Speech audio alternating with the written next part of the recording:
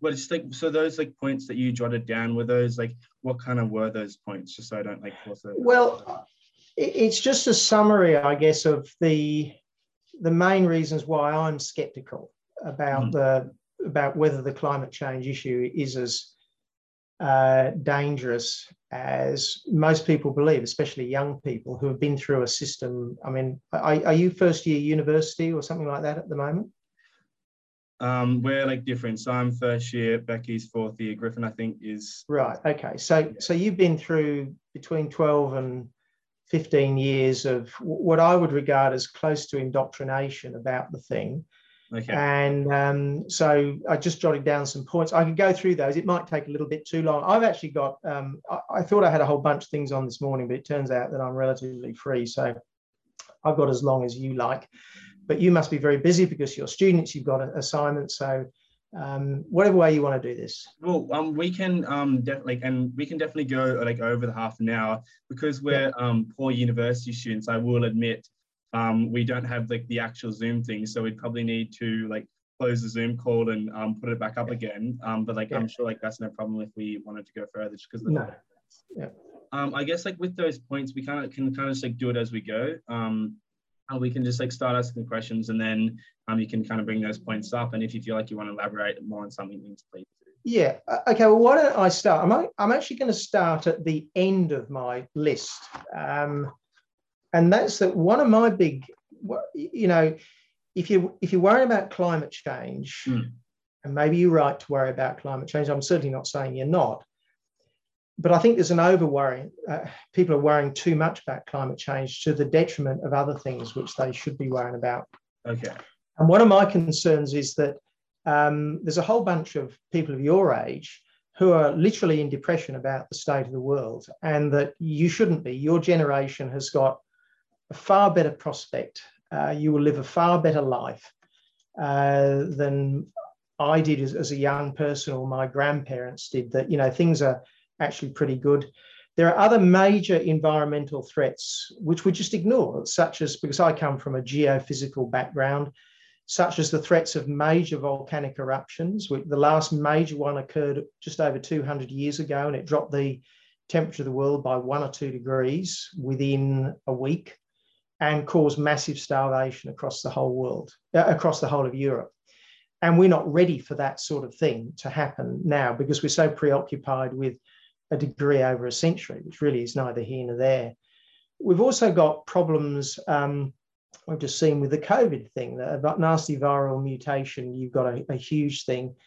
But also, I think that people are not worrying enough about non-scientific things like the nasty organizations in big tech and, say, China, which is manipulating information. And I regard these as just huge threats to us, much bigger than the threat to climate change. And by the way, I'm not saying that carbon dioxide doesn't increase the temperature. I would say, and a lot of people of a skeptical nature of me, that if you do the first back of the envelope calculation, a doubling in carbon dioxide should have about a 1 degree increase in temperature. And that's just neither here nor there. You look at the geological history of changes in climate over thousands, 10,000s, hundreds of thousands of years. It just doesn't add up to a hill of beans, and we shouldn't be worrying about it. Now, of course, if we get 5 degrees, now that's a different story. But then you have to believe the models. And I've taught meteorology and oceanography for 20 years. And in my view, those models are not fit for purpose in terms of their predictability. I also hate to say this, and this will make me sound like a conspiracy theorist, but the data records have been massively tampered with. And you can Google that. The Bureau of Meteorology. Sorry. Like you said, like the data records. I'm showing like a lot of like the models for like climate change and that kind of stuff. Sorry, I lost that. There was a dog barking there. Can you hear me now? Is that all good?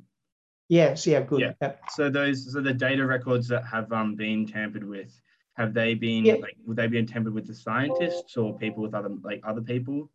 No, the Bureau of Meteorology, for example, I mean, they'll completely admit that they have raised the temperatures of, say, 100 years ago by about 1 degree, 3/4 of a degree. They give some reasons for it, some of which are valid. Some of the records before, say, 1910 are a little bit dubious because they didn't use Stevenson screens. But there's many others which they cannot justify, or their justification for doing it seems to me to be completely spurious. They don't take into account properly the modern use of electronic data recording techniques, which is much more likely to hit the maximums. You look at the way the temperature record, say for the US in particular, which is where this has also been happening, and they don't dispute this, by the way, so that they have raised the temperatures in the past. So, for example, the massive heat waves of the 1930s, the Great Dust Bowl, the Grapes of Wrath, John Steinbeck, has basically been eliminated from history. And I don't think that this is justifiable at all. And then you look at things like the United States fire records, where, you know, there's been fires recently. In the 1930s and 1950s, the fires were burning about 10 times the amount of land that they're burning now. It's just a fact. But you never hear about this. You never hear about the fact that, well, you hear all sorts of things about the, you know, we're supposedly having much more loss of lives from extreme weather events. That's just not true. There's about a 99% reduction in the loss of lives from extreme events, especially if you take into account the population growth in the last 100 years. So we're not losing more people from cyclones and floods and bushfires. We're losing, you know, only 1% of the people that we were in those days. The sea level rise, you know, what do you reckon? How much do you reckon the sea level has risen in Sydney? Any of you guys from Sydney? None of you? Good on you. Well, how much do you reckon the sea level in Sydney has risen in the last 100 years? I think from the information I know, it hasn't risen a huge amount, but the worry is that it will rise a much larger amount within the coming century. Yeah, so it's risen by that much in the last 100 years, right? And now we're worried about meters and tens of meters. You know, we've already had a massive increase in the amount of carbon dioxide, and we've had that much sea level rise. When the tide goes up and down by, you know, a couple of meters, where a big storm event can raise the water level by, well, meters. In North Queensland, where I am, the biggest cyclone that ever hit this coast was in 1898, where the tidal surge was about 4 meters and the water went inshore at Bathurst Bay by about 10 kilometers, right? If that had happened in Cairns or Townsville this year, it would kill somewhere in the order of 10 to 20,000 people, right? That was 1898. So you've got all these sorts of things that are going on. And then you look in the IPCC reports about things like the huge benefits of carbon dioxide to plants. So if you increase, I mean, for a plant, the two major inputs are firstly water and then carbon dioxide. Plants are made of carbon dioxide and water in the form of lignin and all the rest of the things that are in them. And greenhouse growers have known for a century that if you pump carbon dioxide into a greenhouse, your tomatoes will grow faster. This has been well known. We know that our crops are growing faster because the carbon dioxide increase. We also know that the areas, you know, large areas of Australia are a lot greener now than in the early 1980s when satellites first started to look at greening. And this is exactly what you expect because the plant is able to close down its stomata to allow get the same amount of carbon dioxide in, but lose less water, and therefore there's better utilization. Why isn't this almost ever mentioned? I mean, I have no difficulty in accepting there are problems from increasing temperature, but why do we ignore? Sorry, Ben, you were going to say something. Yeah, and Steve, but basically the gist that I'm getting from you, correct me if I'm wrong, is that you're not at all denying just the fact that climate change and global warming and carbon dioxide increase is a result of human activities. But what you're kind of disputing is that you're not disputing that at all. You're just disputing that it actually is as bad as people say it is, because yes, you're disputing partly how bad the future effects are based on models, but you're also disputing it because you say that people don't acknowledge the benefits as much as they acknowledge the downsides. Yeah, that's not far from it. I mean, I don't think that the temperature rise is going to be dangerous, but I certainly think there is a temperature rise. I don't think that all the temperature rise we've seen over the last 150 years is due to carbon dioxide. I think some of it natural and some of it is due to literally the tampering of the records. And I question, why is all this, why is there this narrative of complete disaster when actually it's not all disastrous at all? And I just feel like I'm being sold a pup, basically. I'm being, and we're not necessarily, I think we all are. We're all being sold things, and you more than most, because you've grown up in an education system that's been pushing this literally since you were, 5 or 6 years old. So do you think, Australia, do you think Australia is currently doing enough? Because like you say, like there are some problems, but there also are some positives. Do you think Australia is doing enough in terms of trying to mitigate future effects of climate change, like those effects that there are? Or do you think what we're doing currently is fine? Well, I don't think it actually matters what we do. I think it doesn't matter what we do for two reasons. Firstly, because I'm not worried by the increase in carbon dioxide. So even if the world burns coal and we do double the carbon dioxide, I don't think I'm worried about that. Certainly not relative to other things which really scare the living daylights out of me. I mean, I'm scared the living daylights out of a major volcanic eruption, which you just imagine what would happen if you had a volcanic eruption that blanks out the sky over the whole of Europe or the whole of the United States, and suddenly you have a major part of your food infrastructure has been wiped out, right? Countries don't just sit there and starve, especially nowadays, right? They will take the food that they want, and it will be an utter disaster. And we can mitigate that very simply by simply storing, far more food than we do at the moment. At the moment, we store only a few percent of the total annual consumption, right? We should be storing 34 to 40% of our annual food consumption, so that when that happens, and it will happen in the next 100 or 200 years, all right? It's a long time, but then so is the problem from climate change. Those are the sorts of things we could be doing. The second thing is that it doesn't matter what we do, because the Chinese and the Indians are going to burn coal, all right? Because coal is the cheapest source, and we're only a small amount, so it actually doesn't matter what we do. But I would say that we can do more in the sense of setting an example, all right? But the one thing we can do, and this is another reason why I'm sure I'm being sold a pup, is that the one thing that we can do, which we exclude almost more than any other country, is we can go to nuclear power, all right? Now, at the moment, solar is great. Solar for 20 to 30% of your power, or the renewables, is great, but once you get above that, the problems of intermittency become huge.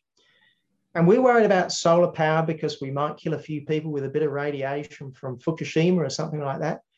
And the world is supposedly going to come to an end from climate change, and you're worried about a little bit of, well, they're worried about a bit of radiation. We should take the risk with nuclear power. It's a tiny, insignificant risk to a particular individual. Sure, we build lots of nuclear reactors and some of them are going to melt down, all right? Just like 3 of them did in Fukushima. And how many people died in Fukushima? 1, right? A whole lot of people have been effectively killed by the reaction to it, by the exclusion from relatively trivial amounts of radiation. So we reject one of the main weapons we've got to reduce carbon dioxide, not based on proper science, it's based on fear, based on bad science. So I guess that's the answer to your question. Yeah, so you would say if Australia was to do more, which you don't think is necessarily a necessity, then one good option would be to use nuclear power, because even of the potential dangers that they have, the benefits are greater provided. Absolutely. I think you summed up my position very well. It's not necessary. It's actually a fairly pointless thing to do, but we can do it. And you've got the opposite happening in France. So the French went almost totally nuclear. I think they're about 80% nuclear. They're going to close down their nuclear power plants. It's just madness. It's just sheer madness. At the moment, Europe is suffering massive energy shortages because the Russians are closing down the gas supply. And the price of gas has gone up by 250% Fertilizer plants are closing down at the moment, and they provide carbon dioxide, which is used for industry. And we've now got a carbon dioxide shortage in Europe because of the gas shortage.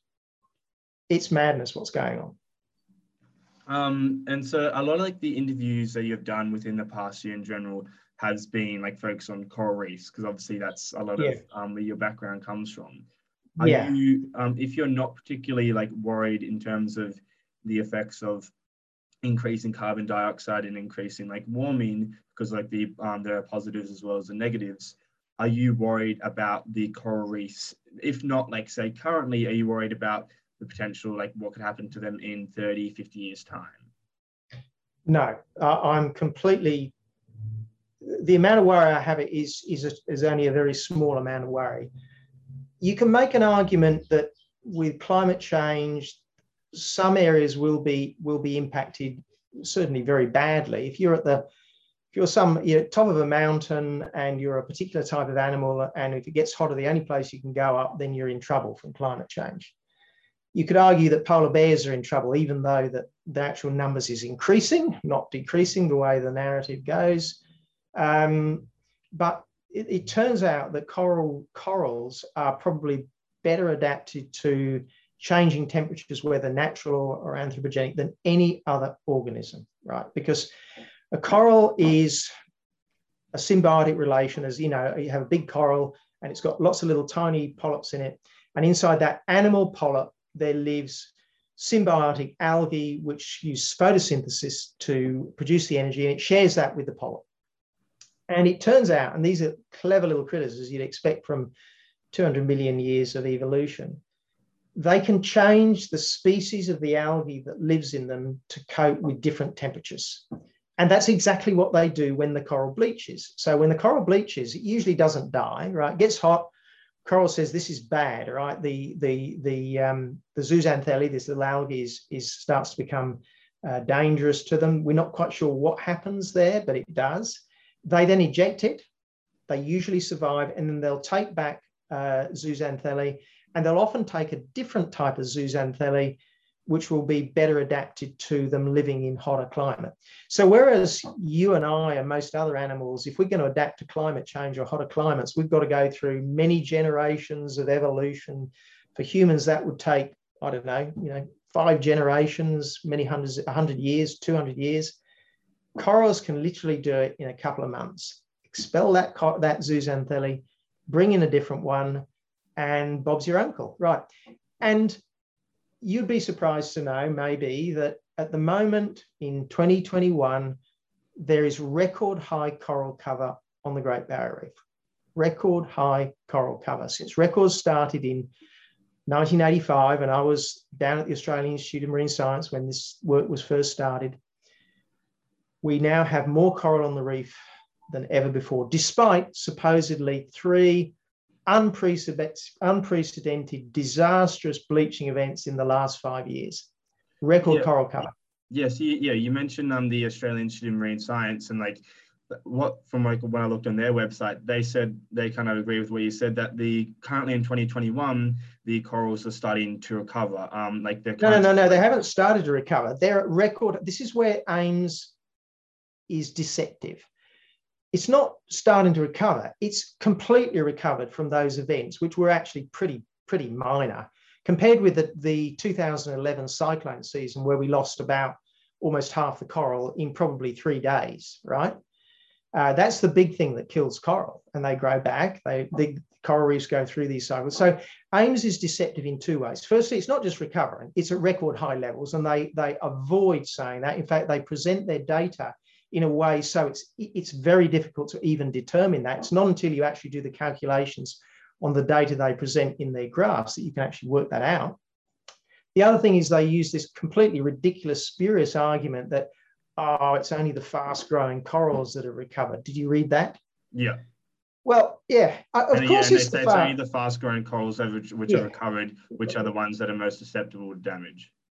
Exactly, right. So when it crashed in 2011-12, which type of coral was damaged, do you think? It wasn't the long-growing coral. It was the fast-growing coral. It was the cropperas, basically the staghorn coral, and the plate coral. They get wiped out by cyclones. They're also far more susceptible to bleaching and far more susceptible to crown of thorns starfish. So they're the ones that crash, and within 5 years, certainly 10 years max, they've come back. And they've been doing that for literally millions of years. I mean, what do you think a coral reef is? Coral reef is a pile of dead coral with a living coral growing on the top. So it's a 50 meter to 100 meter pile of dead coral. It actually grows to the surface by dying, right? So we have the Australian Institute of Marine Science yet again being deceptive in the way they present the data, which is unequivocally bloody marvelous news. And everybody should know this. All those depressed teenagers should be told the Great Barrier Reef has got record high coral cover. It's going to be there for a long time. So just to like help me understand, like if like they are being deceptive, and like they are presenting incorrectly, what do you think would be their reasoning for doing so? Why do you think I don't know. Let me fill you in, all right? So what they present is they present two things. They present the average coral cover in the northern, central, and southern Great Barrier Reef, all right? They also present it in the 13 sectors which make up those three major regions, right? Now, up until 2016, they would publish not just the north, south, central, and southern, they'd also publish the Great Barrier Reef average, right? Up until 2017. And then they stopped doing that. And I've asked them, why do you stop doing that? And they said, oh, it's not useful to just give an average. But when they do the northern sector, they do an average of probably 60 reefs to give that, and they do an average. And they do the same for the central, and they do the same for the southern. So why can't you do it for the whole lot? Now, I don't understand why they do it, but what it does is it masks over the last 5 years this spectacular rebound that's occurred. So in 2012, this was probably too young for you guys to remember, when it really did crash and where it looked pretty frightening. I was saying, well, you know, yeah, that looks pretty frightening, but we know that was from a cyclone, and we know that when cyclones hit these reefs, it bounced back. So we should expect a bounce back. And that's exactly what happened. The effect of the 2006 bleaching event did cause a little bit of a dip, but the main area that was affected by that, which is Cooktown, has completely recovered. The 1998 bleaching event, which was supposedly the world's worst mass bleaching event, you can't even see it in the data. It was that insignificant. And the same with the 2002 event. You may be able to see that one, but it's just a minor blip if it's there at all. So they're totally exaggerating the coral loss from bleaching, and they downplay the recovery, and then they make it such the data is so obscure that you can't see it. But it wouldn't matter anyway, because the press will not report good news, because good news doesn't sell. So we now have a whole bunch of depressed teenagers thinking the reef is just an algal slime. It's very, very sad. Yeah, and like, but again, I'm sorry you may have answered it, but like I just didn't really understand. Like, and it's like you mentioned about the 2006, they're not reporting it on it, and like, well, the media isn't reporting on it because like good news doesn't sell. Like, but then why would AIMS itself, do you think, what would be like their reasoning, like behind not making available like the evidence, and not that the fact that the reef is doing better? Or do you just simply, you know that they're doing it, but you're not sure why they're doing it? I do not understand the reason they give. I'm actually in this case not trying to claim that they're doing something deliberately malfeasant in some way, right? Mm-hmm. I do think they are like that in regards to the coral growth rate data, which is a different thing. So we've been talking about coral cover, you know, how much coral is on the surface. But the coral growth rate data, I do think they have been deliberately deceptive about what they've done, because they claim that because you can measure coral growth rates by, you've got a great big coral, you know, these ones sometimes huge, you drill a hole in it, and they have tree rings, essentially like, well, they're coral rings, but they're like tree rings, an annual growth ring. And you can then measure the extension rate and plot that over the last almost 400 years. And what their data showed is, well, up to 1990, it goes along, maybe a slight increase, which is what you'd expect from a slightly warming climate. And then in 1990, it suddenly collapsed, right? Now, myself and a couple of others, Eduardo da Silva and Thomas Stieglitz, we reanalyzed their data, And what they've done is they've changed the methodology, and this supposed collapse doesn't exist. Now, we've had an argument about that. They don't agree. Well, that's fair enough. So we said, well, you should be out there at least trying to determine whether you're right or whether we're right or whether we're both wrong or whatever. And they refused to do that, okay? So we now have 16 years since we had the last reef-wide measure of coral growth rate. So we have an organisation that claimed that the growth rate was all hunky-dory until 1990, and then it collapsed by 15%, 15%, between 1990 and 2005. We're claiming that, no, you've made a mistake, but far worse, they haven't measured it in the last 15 years. And we've basically issued a challenge. You've just got to go out and do that. You know, if I'm wrong, I'll say, well, I'm wrong. You know, the reef is basically stuffed, because at the moment, if you extrapolate that curve, we should be down by 30%. 30% in 1% a year, basically, is what they were saying. Well, why don't we go out there and actually measure this thing? We can just set it aside. There's a scientific hypothesis. Either I'm right, either I'm wrong, or maybe there'll be somewhere in between. But they won't do it.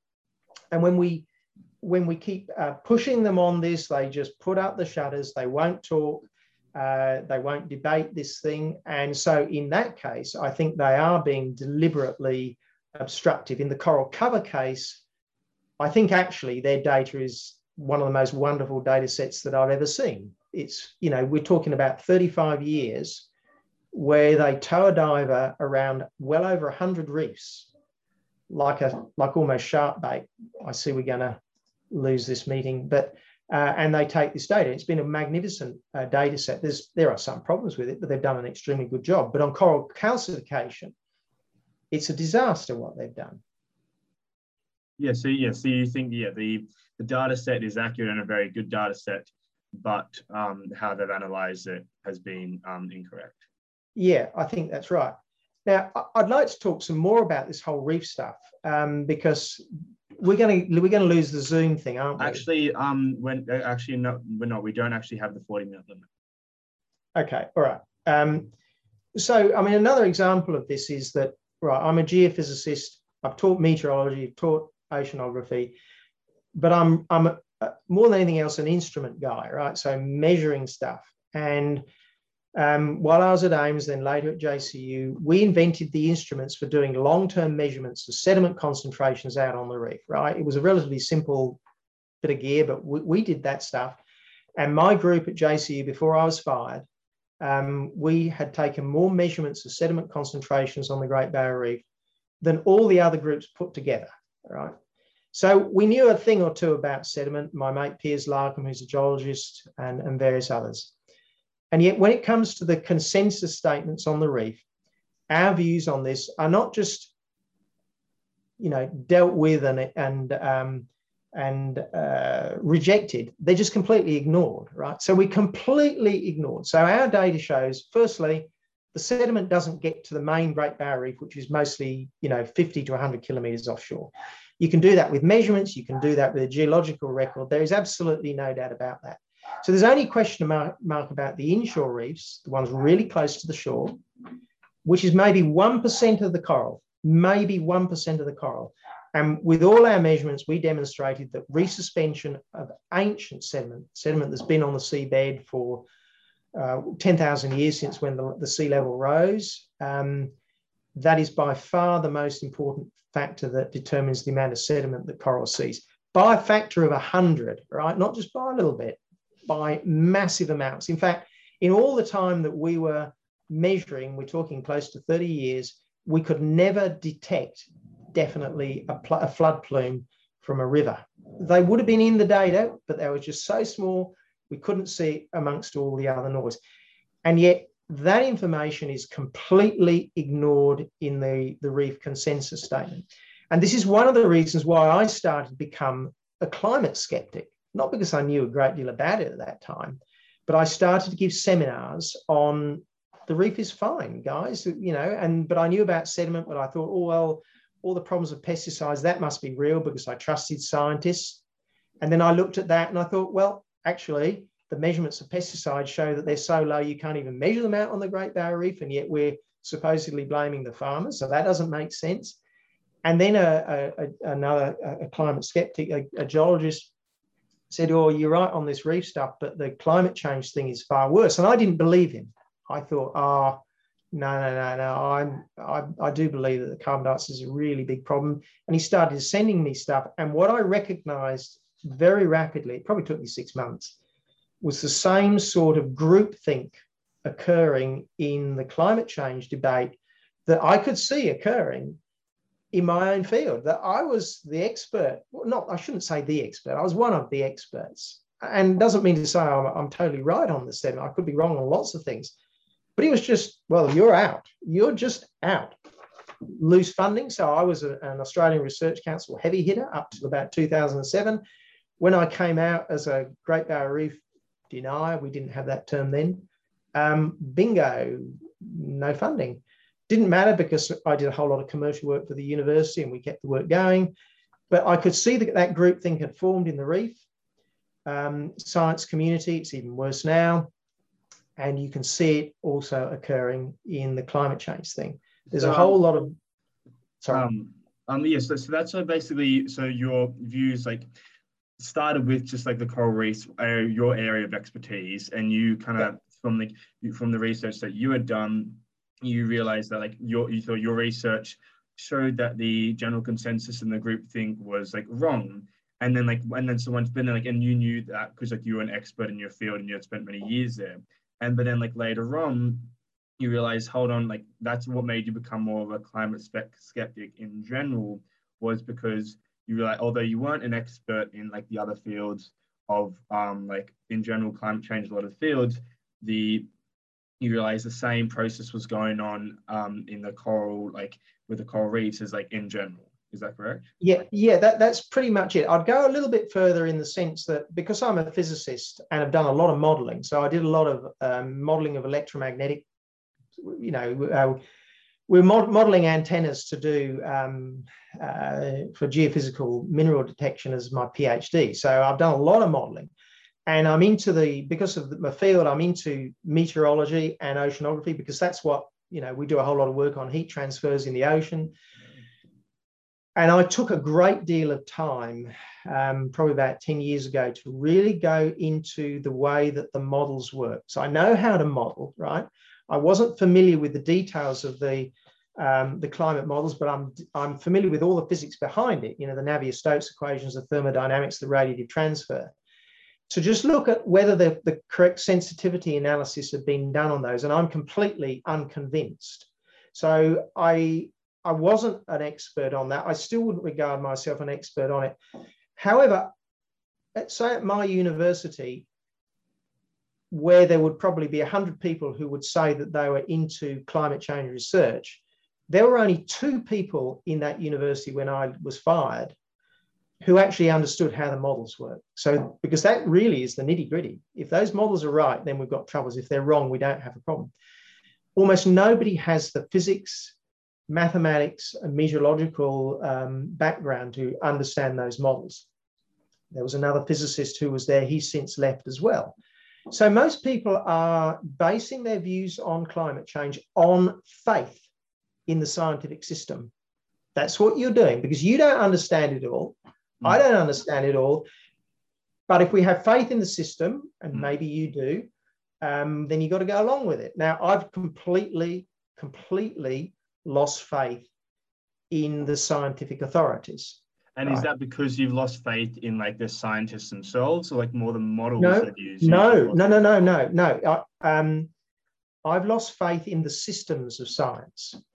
So you can be a good person operating in a terrible system, and you just got to go along with the bullshit, right? So if you were living in if you were living in some sort of regime where all sorts of people were persecuted, and if you stuck your hand up and said, I really don't think you should kill those Uyghurs living in China, and you lived in China, you know that you're going to be the next one on the to be God knows what. Well, you're going to go along with this system, right? This groupthink occurs, this is nothing new. It's just a new thing where groupthink is being applied to.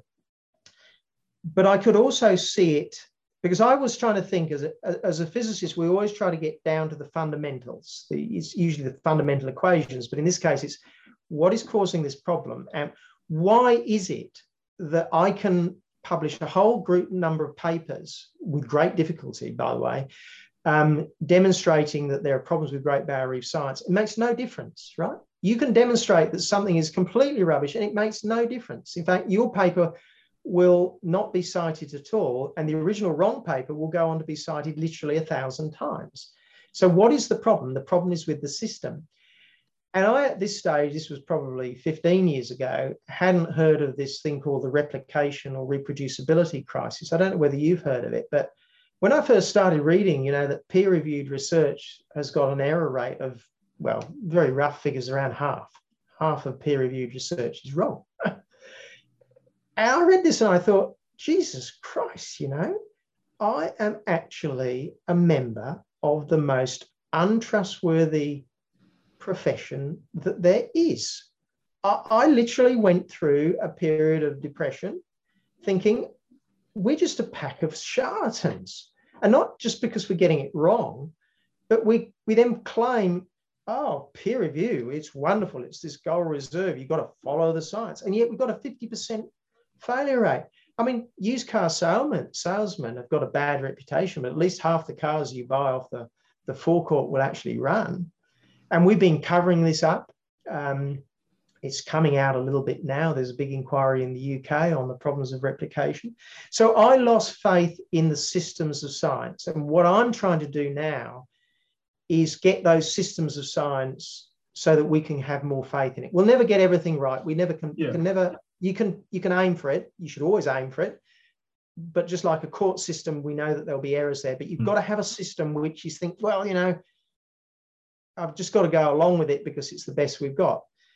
And so what I'm after is this Office of Science Review or Office of Policy Science Quality Assurance, where we try to smash the groupthink, right? Because that's been the enemy of science since Galileo, basically. Yeah. And you can only do that by having the systems in place, and we do not have the systems in place. Yeah, okay. And so you're talking about like a lot of these problems because of the systems and because of groupthink and that kind of thing, and also just the fundamental how the system works. So then, therefore, because of these problems, as university students, what advice could you give us to ascertain what science is credible and what we should accept and what we shouldn't accept? Well, it's actually not hard to tell, at least with some science, that it definitely works, right? So virtually all physics that's in your physics textbook, I can grab a physics textbook here, all right, that physics textbook, you can guarantee that is right. And we can guarantee it's right because there's been literally thousands of experiments that have been done on that have proven within a very well-known margin of error. And this is a very important thing in physics. It's not only that you know what the result is, but you know what the margin of error is. And you know when you're straying into the unknown, right? So that's the important thing. So your Newton's laws of motion, the laws of thermodynamics, that is incredibly well replicated science. But on the other hand, the way clouds work, we haven't got a bloody clue how clouds form, actually, when you look into the details. It's shocking, right, how little we know about how water vapor forms clouds up in the sky. And yet clouds are responsible for a reflection of about 30% of the light that hits the planet, right? If you don't get your clouds modeling properly in your climate model, then your climate model is bullshit. And unfortunately, that is the case. You can look at plenty of other science to see whether, has it been replicated? So, for example, a study came out not long ago claiming that coal dust was blowing off the Hay Point coal loading jetty, the big coal loader in Mackay, just south of here, and going out 200 kilometres and potentially damaging the Great Barrier Reef, right? I mean, you can look at this and say, this is just mad. It's just not possible, right? But you can also say, well, maybe it is possible, but before we believe this, somebody should go out and replicate it. Somebody else should go out. In fact, not just one person, a few people should go out and replicate it. In 1989, there was supposedly a big discovery of hot fusion, fusion reactors. Normally, you need a very, very hot gas to cause fusion. It's the reaction that occurs in the sun. This was a massive breakthrough in physics, right? This group had done it at room temperature. What's the first thing that happened in the physics community? A whole bunch of groups went out to try to replicate that experiment, and they all failed, right? So, oh, that's not a problem. They made a mistake. We tested it. It failed. But a large percentage of the science that we supposedly use in climate change, certainly in Great Barrier, is never replicated. So it's not science. Not until it gets replicated by different groups and it works again and again and again is that science. And that's the problem. That's what we've got to get to. We've got to be replicating this stuff. We've got to be testing it. We've got to be making sure the groupthink doesn't occur. We need auditors. So I'm suggesting we need essentially scientific auditors in the Auditor General's department, not in the science departments of the government, because they can be captured. Auditors, they understand independence. They're called red teams. You have a red team that challenges the consensus. And you know what? Most of the time, the consensus will be fine. You do a red team on the Pfizer vaccination, I have just about no doubt that it's going to say Pfizer, good stuff, right? Okay. And a whole lot of other things are going to pass through, but there's some things, and if there's a bit of ideology, so for example, in the field of education, where there's a huge amount of ideology there, I would trust almost no educational research at all. But that's what we've got to do. And this is going to happen. It's going to happen. Yeah. Okay. And it's like a lot of these like views have come from being a climate scientist, like being a scientist and being in the field. Do you think like how has your view like of like the reefs and I guess climate change in general has been like shaped by being a scientist? And do you think your view would have been a lot differently if you hadn't followed the career of becoming a scientist? Oh, if I hadn't been a scientist, I wouldn't hold this view with the detailed knowledge that I've got now. I've seen peer review work. I know. I mean, what amazed me was, well, why didn't I know? 25 years ago that peer review is obvious rubbish, right? I know how long I spend doing a peer review. I mean, I've done hundreds of peer reviews of other people's papers. How long do I spend? Well, what happens, right? You get an email. Oh, could you do this peer review? And you say, oh yeah, all right, okay. And you do it for free. Remember, it's done for free. And then a month later, the editor says, you haven't done it yet. Says, oh, yeah, don't worry, I'll do it in a week. And he keeps on chasing you until eventually you do it. And everybody's like that, by the way. Well, not everybody, but most of us are like that. And so you think, Jesus, I really need to get onto it. And you read this thing for a morning, you write a bit of a report, and you do your best to find your mistakes. You don't do the experiments again. You don't do the statistical analyses again. To do that would take you months and months and months of work, right? So I knew that peer review was rubbish. And so it's only by having that inside knowledge. And also, there are two groups of people who are more likely to be skeptics than any other groups, and they are the physicists and the geologists. The geologists, because they look at the changes in the climate and everything else over, scales, and they see massive variations over any time scale. So they are naturally climate skeptics. They're naturally inclined to say, climate is changing. So what? Of course it's changing. It's not changing particularly fast compared with some of the historic changes in climate change, despite what the IPCC might say.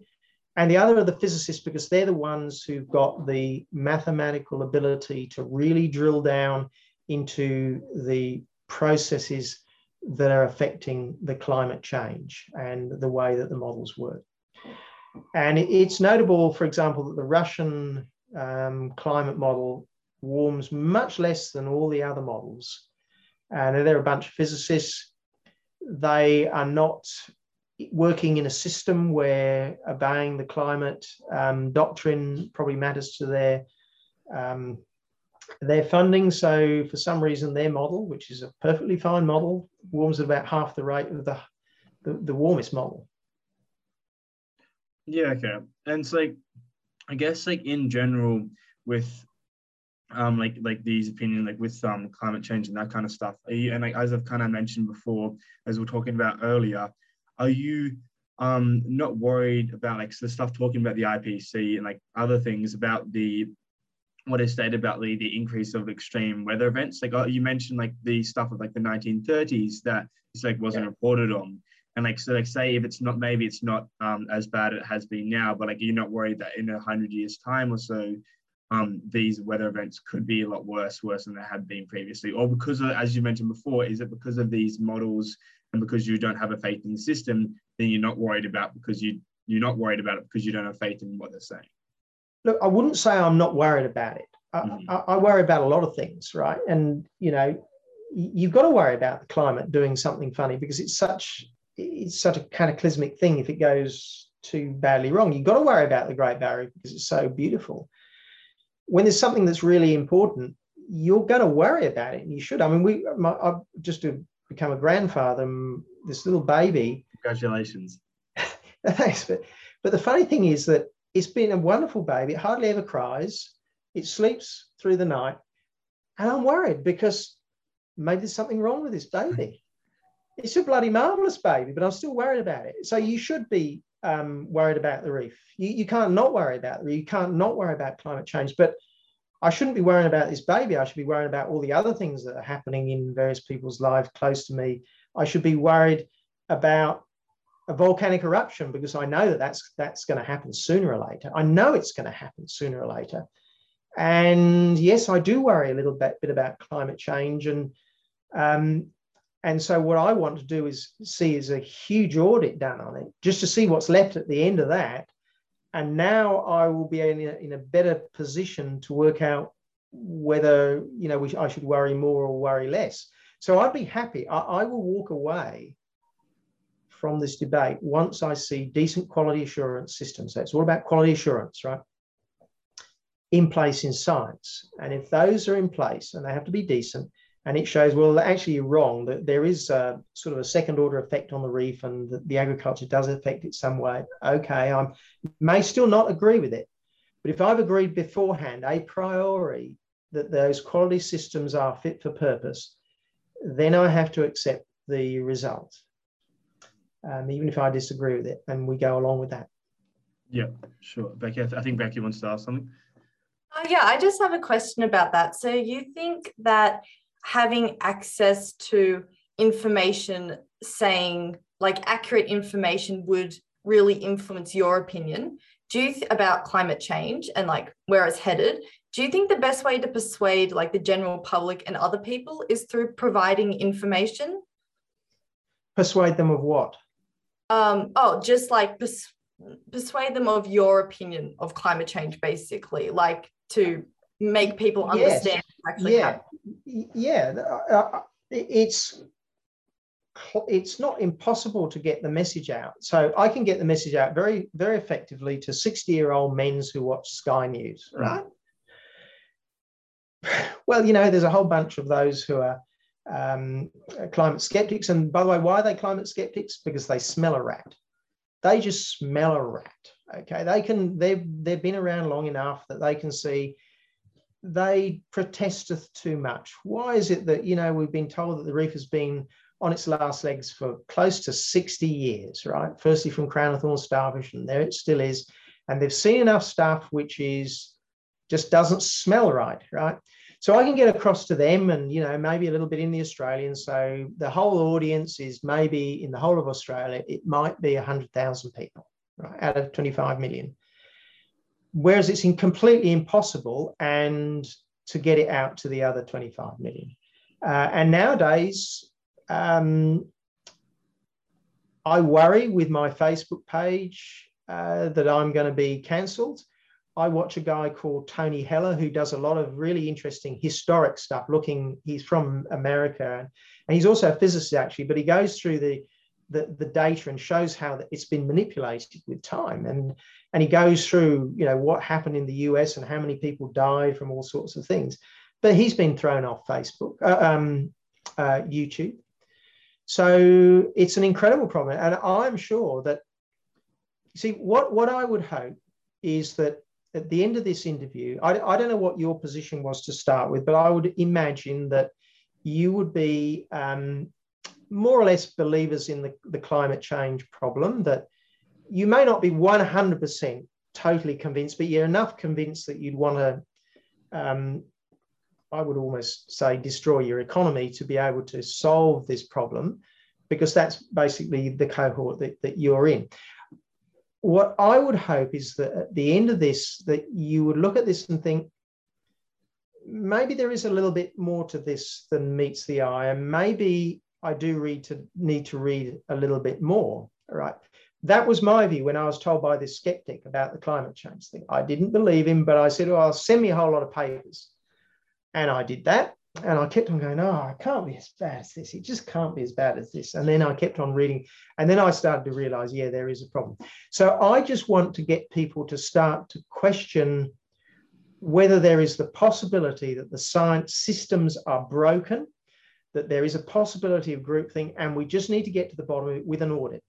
Yeah, and so would you say that, like, if there was a very well done audit, and that you thought was very well done, and there was like proper, it wasn't a part of the scientific community, it was done by something external, and it was a proper well done audit of like say if it was just like the coral reefs or the climate change, like science in general, or the models, yeah, like all the models, and it was a proper well done audit, and then but then that audit did say then, like, hypothetically, that okay, yes, like some things are wrong, but in general climate change is a big worry. If there was that audit, then would you be happy then, like, to say, yeah, okay, like we do need more worried about it? So like what you're like is, am I yes, yeah, I would. And beforehand, you'd have to pin me down and say, all right, well, I don't want you wiggling out at the end of it and saying, oh, well, you didn't do the audit properly, so I'm still not going to accept you. You can't have that, right?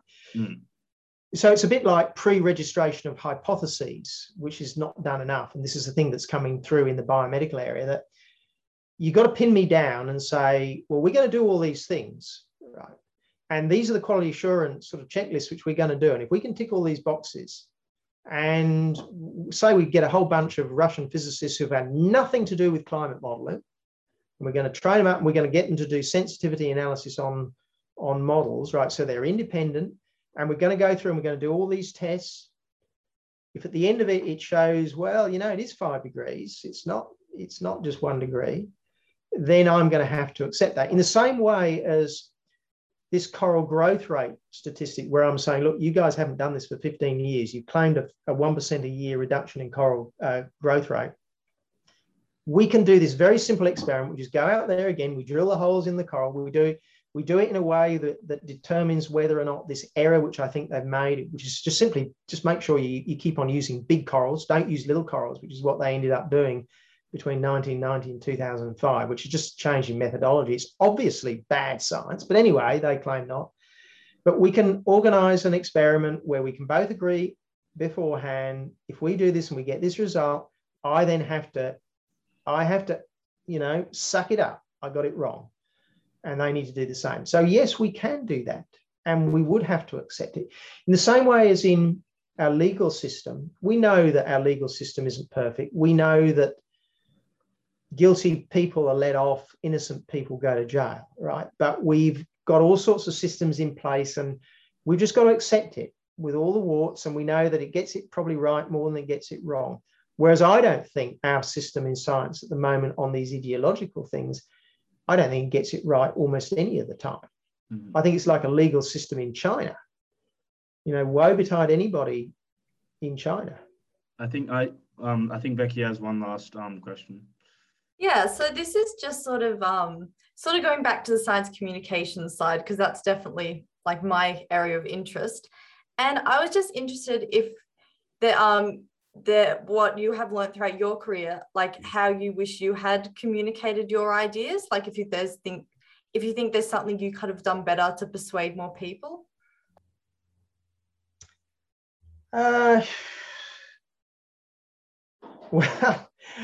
I wish I'd got onto social media a lot earlier. I've started making a whole lot of little YouTube videos, and I've been dragged into it kicking and screaming, and I wish I'd started much, much earlier. Because, you know, you can write a book. I've written a book on the reef. Yeah, Reef Hearsay. Yeah. Well, how many people do you think have bought that book? I'm not sure.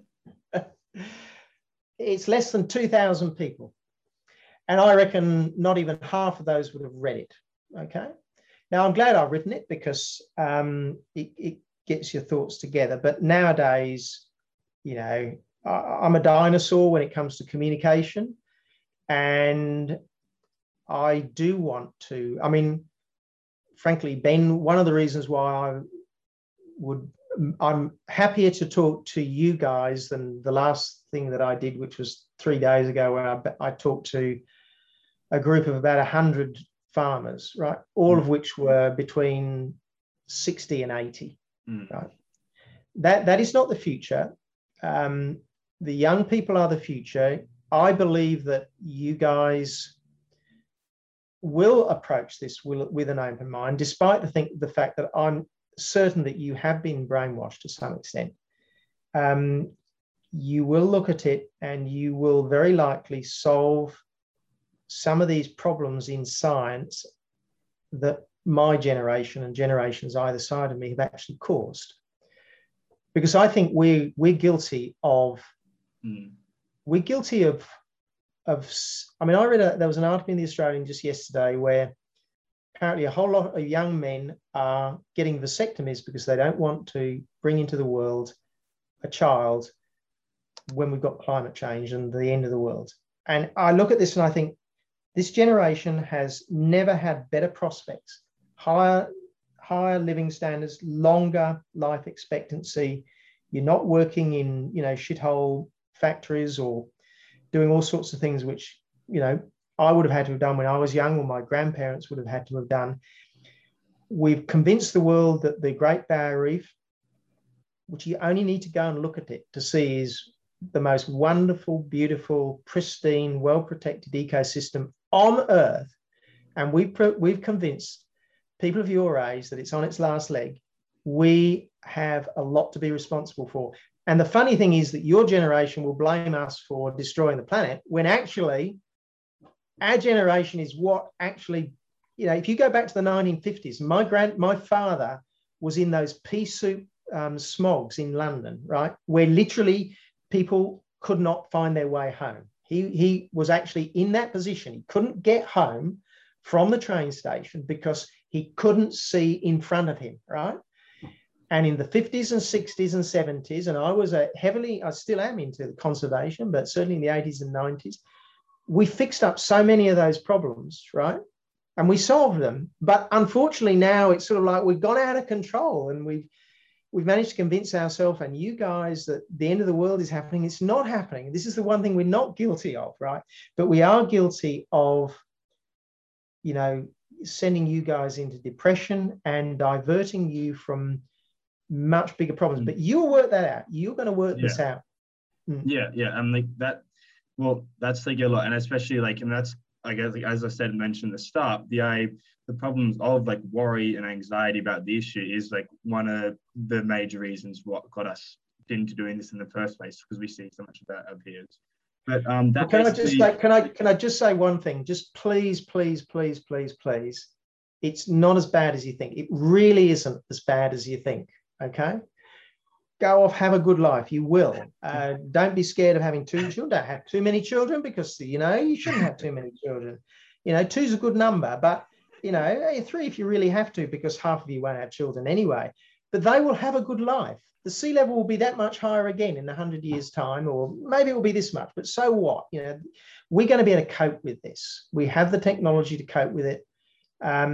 That doesn't mean to say we don't have to do a whole lot of things more environmentally. I do worry about the Australian environment, especially the effect of introduced species, invasive species. But things are good. Things are good. Yeah. Well, again, thank you very much, Peter, for this interview. It has been a huge help.